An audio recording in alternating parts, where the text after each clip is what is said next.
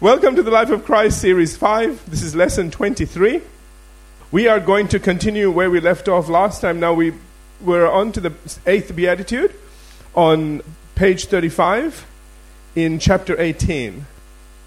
We now come to the final Beatitude, which has two parts to it. The first part is only found in Matthew's Gospel, where Jesus says again in Matthew chapter 5 verse 10, "Blessed are they which are persecuted for righteousness' sake, for theirs is the kingdom of heaven." The second part, however, is found in both Matthew's Gospel and Luke's Gospel. I'll read first in Matthew's Gospel, where Jesus goes on to say in verses 11 and 12, "Blessed are you when they revile you and persecute you and say all kinds of evil against you falsely for my sake." Verse 12, he says, "Rejoice and be exceedingly glad, for great is your reward in heaven, for so they persecuted the prophets who were before you." So, when you're being persecuted in this way, you're in good company. You're in the company of all the prophets that went before you. Amen? Okay. Now we have a similar reading in Luke's Gospel in Luke chapter 6, verses 22 and 23, where Jesus says, "Blessed are you when men hate you." Now you don't know these verses because we didn't do them when we were doing Sermon on the Mount. We only did Matthew's Gospel. So these will be new to you. He says here again, "Blessed are you when men hate you, and when they exclude you and revile you and cast out your name as evil for the Son of Man's sake." Verse 23, he says, "Rejoice in that day and leap for joy, for indeed your reward is great in heaven, for in like manner their fathers did to the prophets." Now, I want you to notice something very significant there, and I will talk about all of this as we go through this. But I want you to notice that the more persecution you go down here, the greater your reward is in heaven. Amen? And you need to, I think sometimes we need to know that, because sometimes we're thinking, God, what are you doing up there? We're going through all this stuff down here. Can't you help out a bit? And He is. He is doing so much more than we can ever imagine. But we also need to understand that the problem that He has is that He has to deal with people. And because of that, and because of His long suffering towards them, that's why He wants us to be mature. That's why He wants us to handle some of the things. This is nothing to do with sickness and disease, by the way. People say, well, God's testing us that way. He never tests you with sickness and disease. And you really need to, I know everybody brings up Job, and I don't want to do it right now, but there's a whole story behind that. It has to do with covenants. And, we don't know what covenant Job had. We know that we are living under the new covenant now. And what the writer of Hebrews says, a much better covenant, amen, than the old covenant. So we've got a lot to work with, and we can't keep looking at that and thinking, well, they had that problem, so we have that. You can't do that. Not when all of it is changed. Not when Jesus went to the cross. Not when He said it is finished. Amen, that it was all done. So today, whatever persecution we're going through is because people are causing problems. That's the only kind that will get through and cause you problems. All the rest, as we develop our faith, we are to overcome all of that. Amen? Amen. And that will come in time as well. So having seen this in its entirety, let's go back to Matthew chapter 5 and verse 10. Begin our study there. Again, Jesus begins it all by saying, "Blessed are they which are persecuted for righteousness' sake, for theirs is the kingdom of heaven." In his commentary on this verse, biblical scholar Leon Morris says that in the New Testament, persecution is mostly used of inflicting suffering on people who hold beliefs that the establishment, specifically the Jews and their system of religion, frowns on. And it is this kind of persecution of which Jesus speaks here when He says, "persecuted for righteousness' sake." I think it is significant that even this scholar was able to notice that these persecutions aren't sickness and disease. These persecutions are for doing the right thing. Amen? That people are coming up against you. And in fact, in this religious system. Sadly, this applies to us even today, especially for those who believe that healing, prosperity, and so on have passed away. And so persecute anyone who dares to do what Jesus said in Mark chapter 16, verses 17 and 18. And that is, "And these signs shall follow them that believe." And that's the only qualification, that you believe. Amen? And sadly, where most fail. See, people, if you don't believe, it won't work. So all those people then say, well, we don't believe it works. Guess what? You just told us what your problem is. Amen? Out of their own mouth, they tell us why it's not going to work for them. And he says, in my name, they shall cast out devils, they shall speak with new tongues, they shall, verse 18, they shall take up serpents, and if they drink any deadly thing, it shall not hurt them. They shall lay hands on the sick, and they shall recover. Amen. So we see here again that the only qualification is you need to believe. That's it. And so for anybody that comes and starts persecuting you on the, oh, well, we don't believe that's true for today, just say, yes, it won't work for you today. If that's what you believe, because that was the one thing Jesus said. It'll only follow believers. If you don't believe, it won't follow you. And not that, and they'll say, well, you show us something. Just say, no, that's not how it works. See, because sometimes people do that, and don't get caught in that trap either. I'm sorry, I'm preaching it. No. Anyway, just because they challenge you, just because they say, well, if you think this is all for today, well, show us something. Say, you know what? Jesus had the same thing said to him, and he said, you wicked and perverse generation, always looking for signs. Not that you want to say that to him. But again, understand that those are the sort of people that ask that sort of question. And them challenging you, they want to see you fail. Are you all with me? Amen? And, until you get to a place where you can believe over people's unbelief, Jesus was able to do that, to a great degree. Don't let them push you into a corner and get you doing something you're not ready for and that you are not led by the Spirit to do. Amen? Amen. All right. As for prosperity, so that was to do with healing. As for prosperity, Jesus did warn us in Mark chapter 10, verses 29 and 30. He said, so Jesus answered and said, surely I say to you, there is no one who has left house or brothers or sisters or father or mother or wife or children or lands for my sake and the gospel's. Where is all of that? Down here. Okay, for my sake and the gospel's, who shall not receive 100-fold now in this time. So he didn't say in the sweet by and by. He is going to tell us that you'll receive reward in heaven, but this isn't that verse. This is another verse, and this verse tells us that it is to be now in this time. So again, when people come and say, well, I don't believe in the prosperity message, well, you won't enjoy any of it either. Okay? Just say, and you say, again, they might challenge you, and they might sort of say, well, how come you're not doing so well? Just say, we're getting there. At least we're believing, which means we're on the road to that. You will never get, don't say this to them, but okay, in your mind, you're thinking you're never going to get there because of what you're believing. Amen. Amen. All right, so he says, who shall not receive 100-fold. 100-fold means 100 times, not 100%. That's just, 100% is twofold. Do you know that? Do you understand? Yeah? So 100% is you making as much as you put in. Okay, you make 100% back on it. But this is not 100%, this is 100-fold. Which means you put $1 in, you don't make another $1, you make $100. That's good math, isn't it? Okay, all right? And he says, now, in this time, houses, brothers and sisters and mothers, and children and lands with persecution. Which means there's going to be people that are going to be upset about it. They're going to oppose you, all right? And mostly I've said here Christians. Hello? Okay. And he says, in the age to come. So notice again, first of all, he says you'll have 100-fold now in this life, and in the age to come, eternal life. Which means, see, this now comes against the whole principle, this whole thought that rich people don't go to heaven. He's saying you're going to be rich down here, and you're going to make it to heaven. Hence the eternal life. Amen? All right, so returning to Matthew chapter 5 and verse 10, biblical scholar William Hendrickson confirms that it is distinctly a persecution for righteousness' sake, and adds it is because the men and women to whom reference is made wish to be and to live in harmony with God's holy will that they endure persecution and continue to hold out under it no matter what happens to them. That's pretty powerful. We get a glimpse of this in Revelation chapter 12 and verse 11, where it says, and they overcame him, that's Satan, because of the blood of the Lamb, that's what Jesus did, and because of the word of their testimony, and they did not love their life even to death. That is incredible, man. I mean, these are people that just stood strong and said, no, we may not understand everything. And, let me clarify this a little bit as well.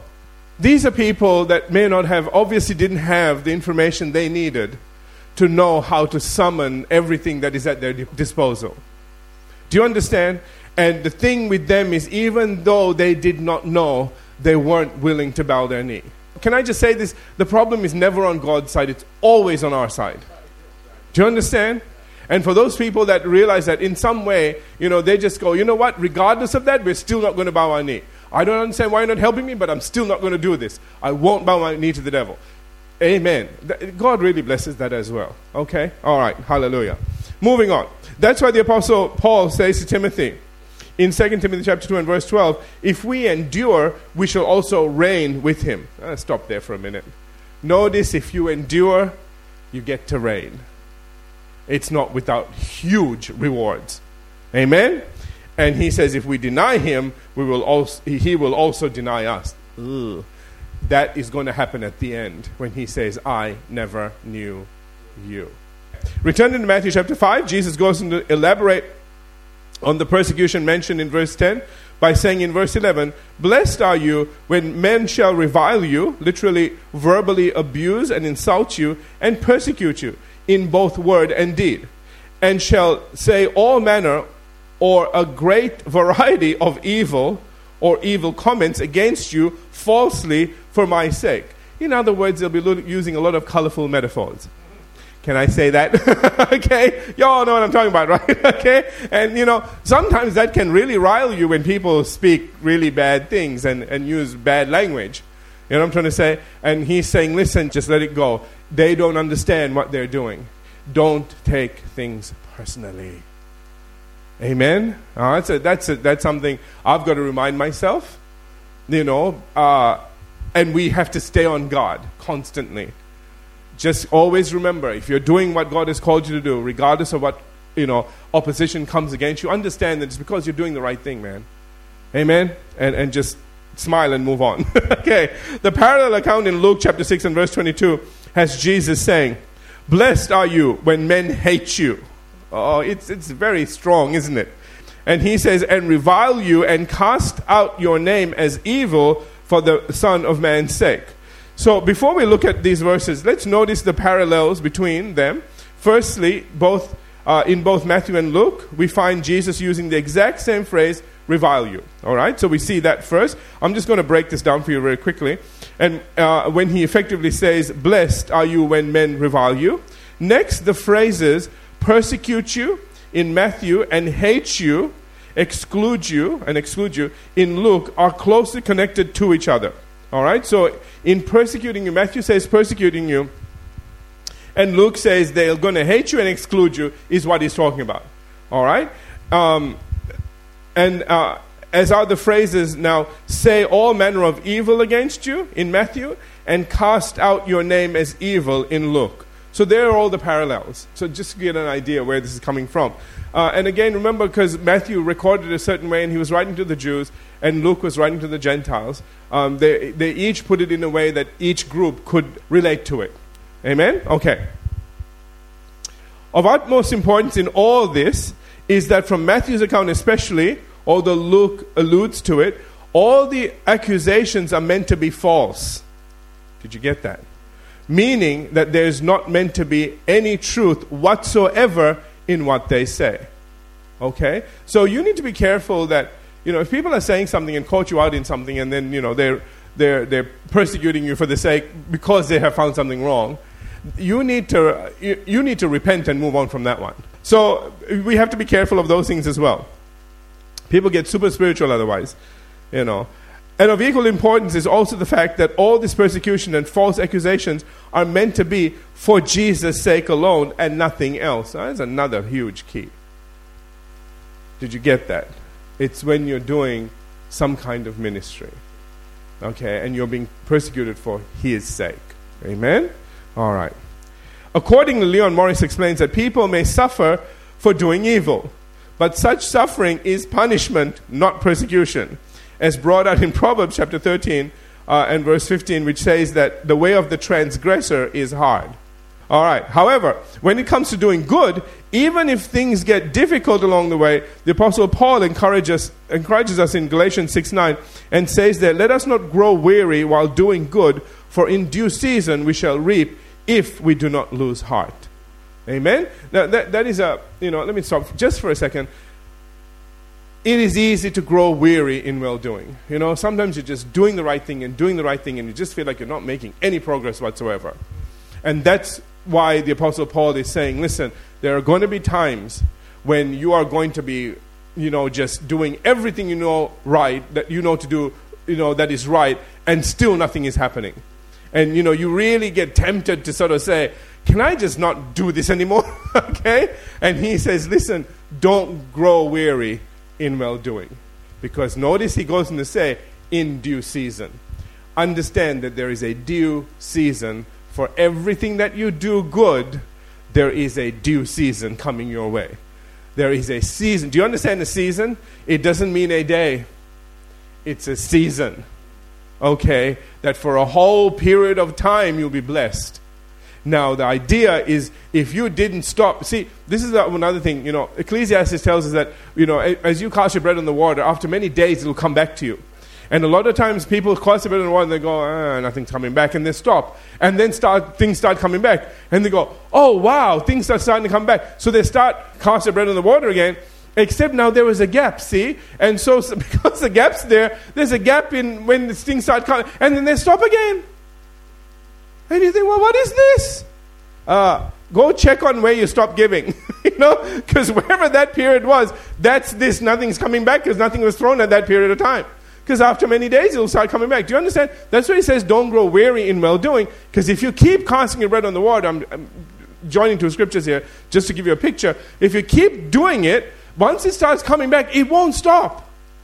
Because you never stop sending it out. Okay.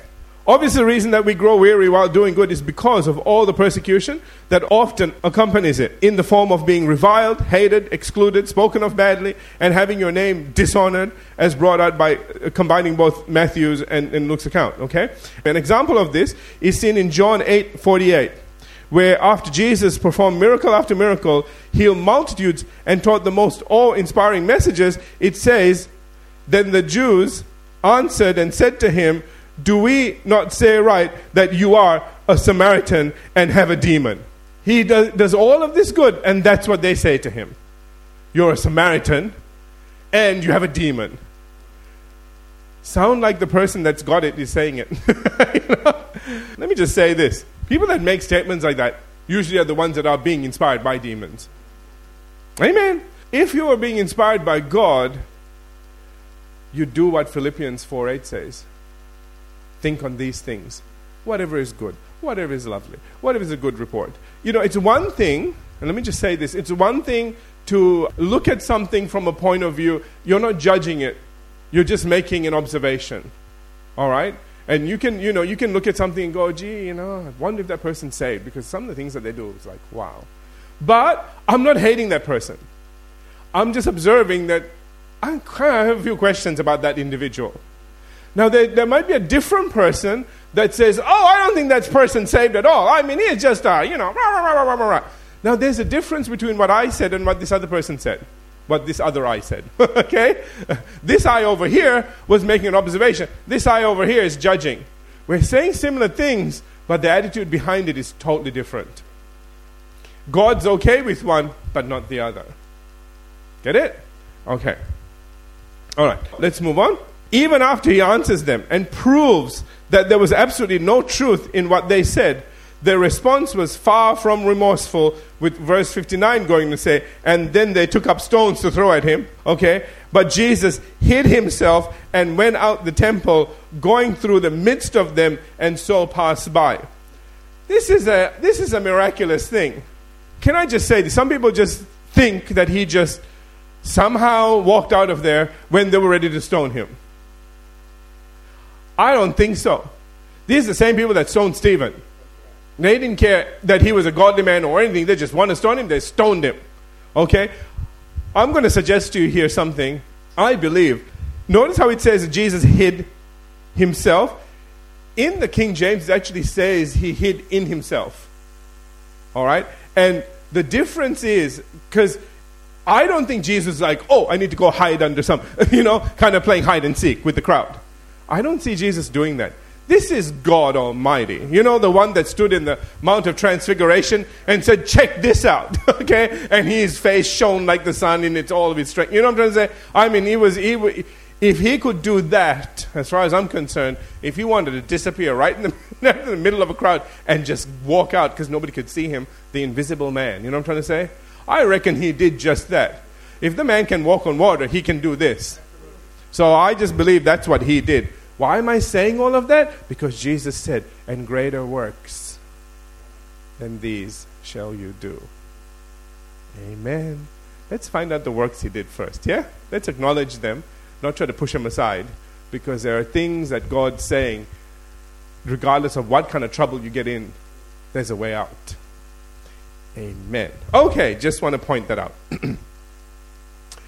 And that's exactly what we too can expect from demonic opposition, with Jesus saying in John 15 and 20, when he says, remember the word that I said to you, a servant is not greater than his master. If they persecuted me, they will also persecute you. All right. All that can be very disheartening, and why the Full Life Study Bible says Christians must beware of the temptation to compromise God's will in order to avoid shame, ridicule, embarrassment, or loss. Because according to Jesus himself, a blessing is promised and therefore on its way, as long as we don't become weary. Amen. In fact, Leon Morris in his commentary says that those who undergo persecution for God's cause and not for any fault of their own receive a blessing like that for the poor in spirit. And it is given in exactly the same words, for theirs is the kingdom of heaven. Hallelujah. There is the same underlying attitude and the same ultimate reward. Praise God.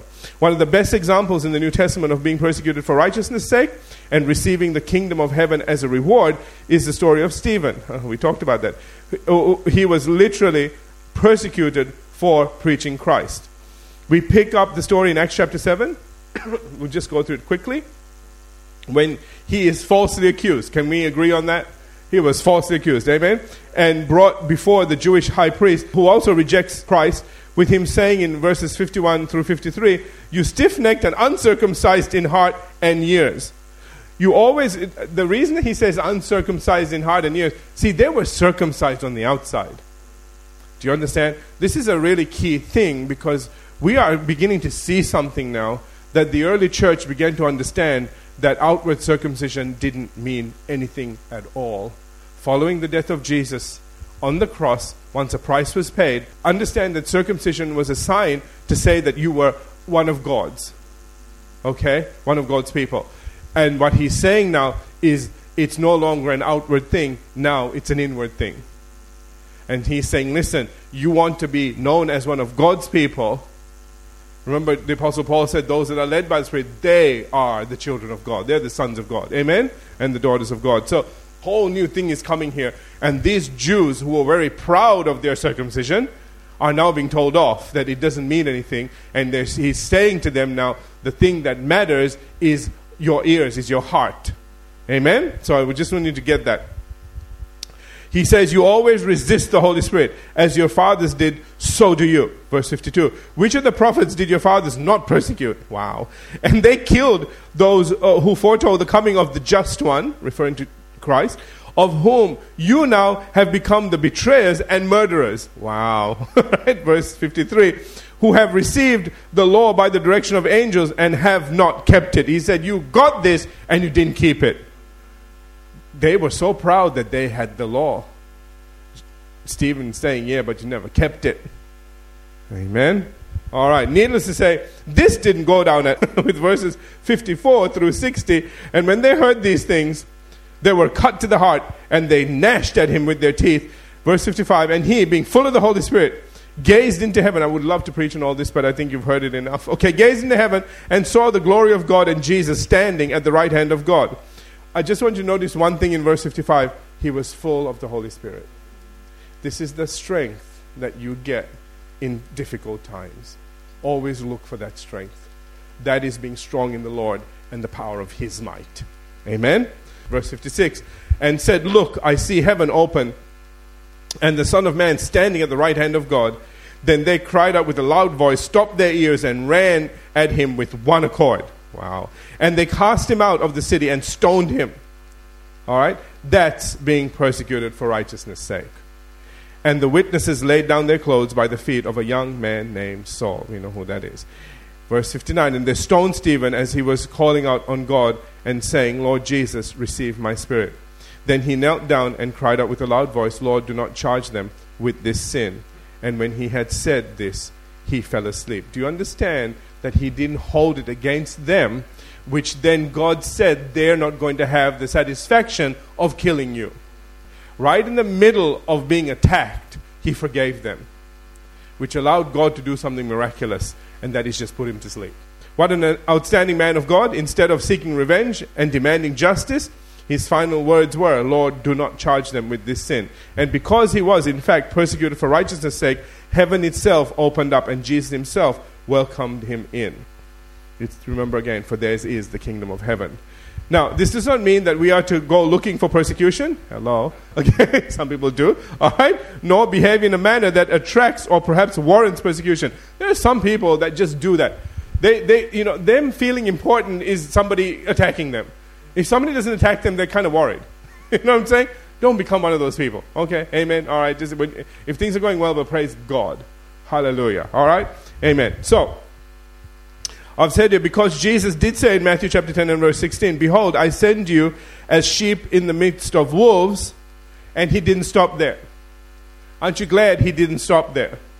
Okay? Others, that would have been curtains for us. He says, therefore, be wise as serpents and harmless as doves. Can I say this? If you're wise as a serpent, you can outfox the wolves. Amen. Because remember, it was a serpent that took down man in his highest form. Are you all with me? Isn't it interesting that Jesus uses that terminology and says, be wise as serpents, but harmless as doves? Amen? Amen. Okay, however, in those times when we are persecuted through no fault of our own, then Jesus says, we will be blessed. All right? What's interesting about Matthew 5, verses 10 and 11, and the parallel account in Luke 6:22 is that it was totally contrary to what the Jews believed. In fact, biblical scholar William Hendrickson says that this teaching must have been a shock to the Jews because it was a rather common idea among the Jews that all suffering, including persecution, was an indication of God's displeasure and of the special wickedness of the one thus afflicted. Christ here reverses this view, but only with respect to those who endured persecution for the sake of righteousness and himself. All right? He says, for my sake. So whenever you suffer for righteousness' sake, know that you are in good company. Amen? In fact, we're going to look at Hebrews, and it actually talks about all of those people that were persecuted for righteousness' sake. So can I just quickly read through that? Is that all right? All right. I want to preach on this stuff, but I promise you I'll get through this as quickly as possible. So that's what I'm trying to do. Okay. I do need to make a point here. Just 1 second. All right. One of the things that... Remember when John's parents... Remember how Elizabeth hadn't had a child?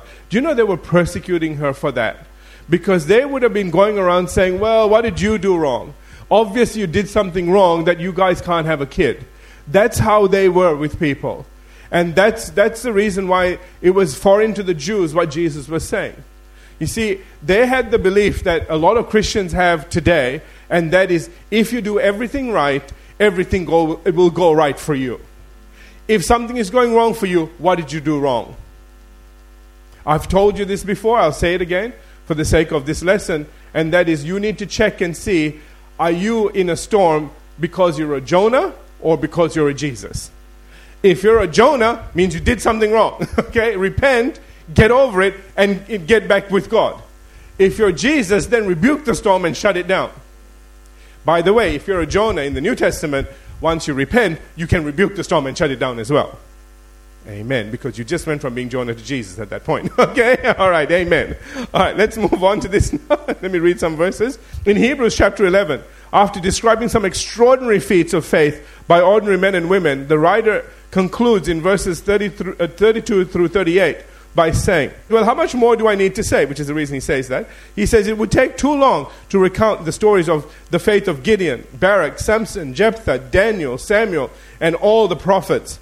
Verse 33, by faith these people overthrew kingdoms, ruled with justice, received what God had promised them. They shut the mouths of lions. You know who that is, okay? Excuse me. Verse 34, quenched the flames of fire. I always remember Jesse Duplantis' version. Yorshak, Meshach, and a bungalow, you know? It's Meshach, Shadrach, and Abednego, by the way. Just so you know, I know who they are. All right, okay? It says, quenched the flames of fire, escaped death by the edge of the sword. Their weakness was turned to strength. They became strong in battle, put whole armies to flight. Verse 35, women received their loved ones back again from death, but others trusted God and were tortured, preferring to die rather than turn from God and be free. Remember again, we're talking Old Testament, okay? They placed their hope in the resurrection to a better life. Verse 36, some were mocked and their backs were cut open with whips. Others were chained in dungeons. Some died by stoning and some were sawed in half. Others were killed by the sword. These are not good things, by the way, all right? Some went about in skins of sheep and goats, hungry and oppressed and mistreated. I love what this says. They were too good for this world. Amen. It didn't say that, oh yes, they suffered for God because God wanted them to suffer. That's not how it ends. It says they were too good for this world, which means they had a reward waiting for them. And you know, the world didn't deserve them, but they still came here. They did their job. They were mistreated, but they continued doing. They did not grow weary in well-doing. Amen? Amen. Now, just to be clear about where most of this particular kind of persecution actually came from, when Jesus was challenged by teachers of the law and chief priests in Luke chapter 20, it says in verses 9 through 16, all right?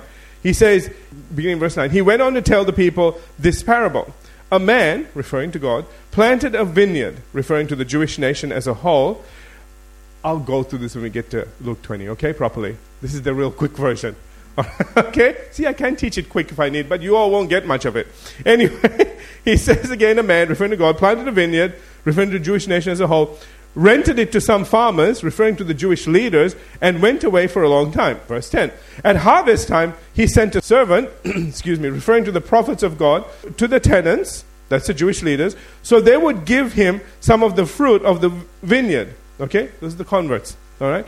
But the tenants beat him and sent him away empty-handed. Verse 11. See, Jesus is... let me just give you a bit of background here.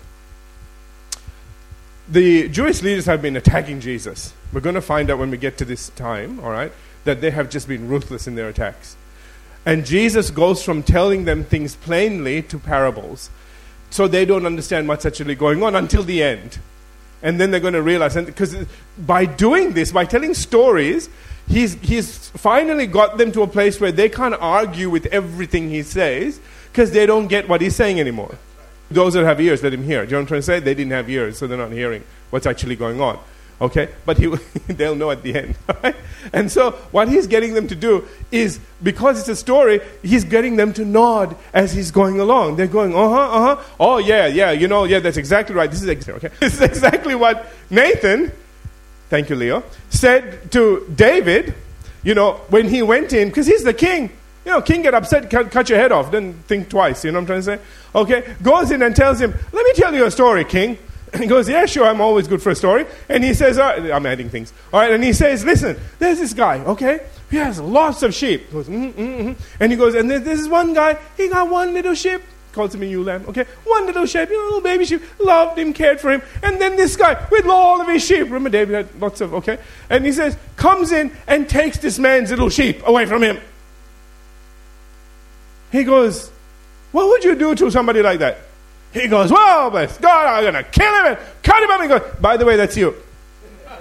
Oh, okay. That's what Jesus is doing to these guys. He's going to tell them stories, and they're going to be nodding all the way to the end, and then they're going to go, oh, he is talking about us. All right, so let's keep going. Verse 11. Then he sent another servant. But that one also they beat and mistreated shamefully and sent away empty-handed. Do you understand now? We're talking about all the prophets, okay? All right. He sent still a third, and they wounded him and threw him out. Then the owner of the vineyard said, what shall I do? I know. I will send my son whom I love. Perhaps they will respect him. Are you getting this now? Okay. But when the tenants saw him, they talked the matter over. This is the heir. They said, let's kill him, and the inheritance will be ours. Okay, so Jesus is making reference to all the systems that the Jewish leaders had in place, designed to rob the common Jews and all the Gentile converts blind, okay? And they didn't want to give it up, which is what the cleansing of the temple in John chapter 2, verses 14 through 16 was all about, by the way, okay? Verse 15. So they threw him out of the vineyard and killed him. This is the crucifixion, all right? What then will the owner of the vineyard do to them? He will come and kill those tenants and give the vineyard to others. This is referring to the coming church age and the gospel being given to every nation, not just the Jews. Okay? When the people heard this, they said, may this never be.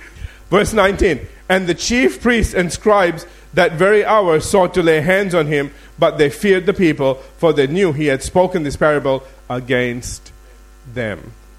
Get it? They figured it out at the end. All right?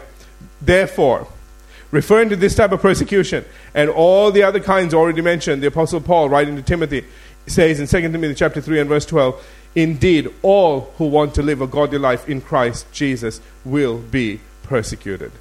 Let's stop there. Great place to stop. But let's take a break, and we'll come back and we'll continue on from that point.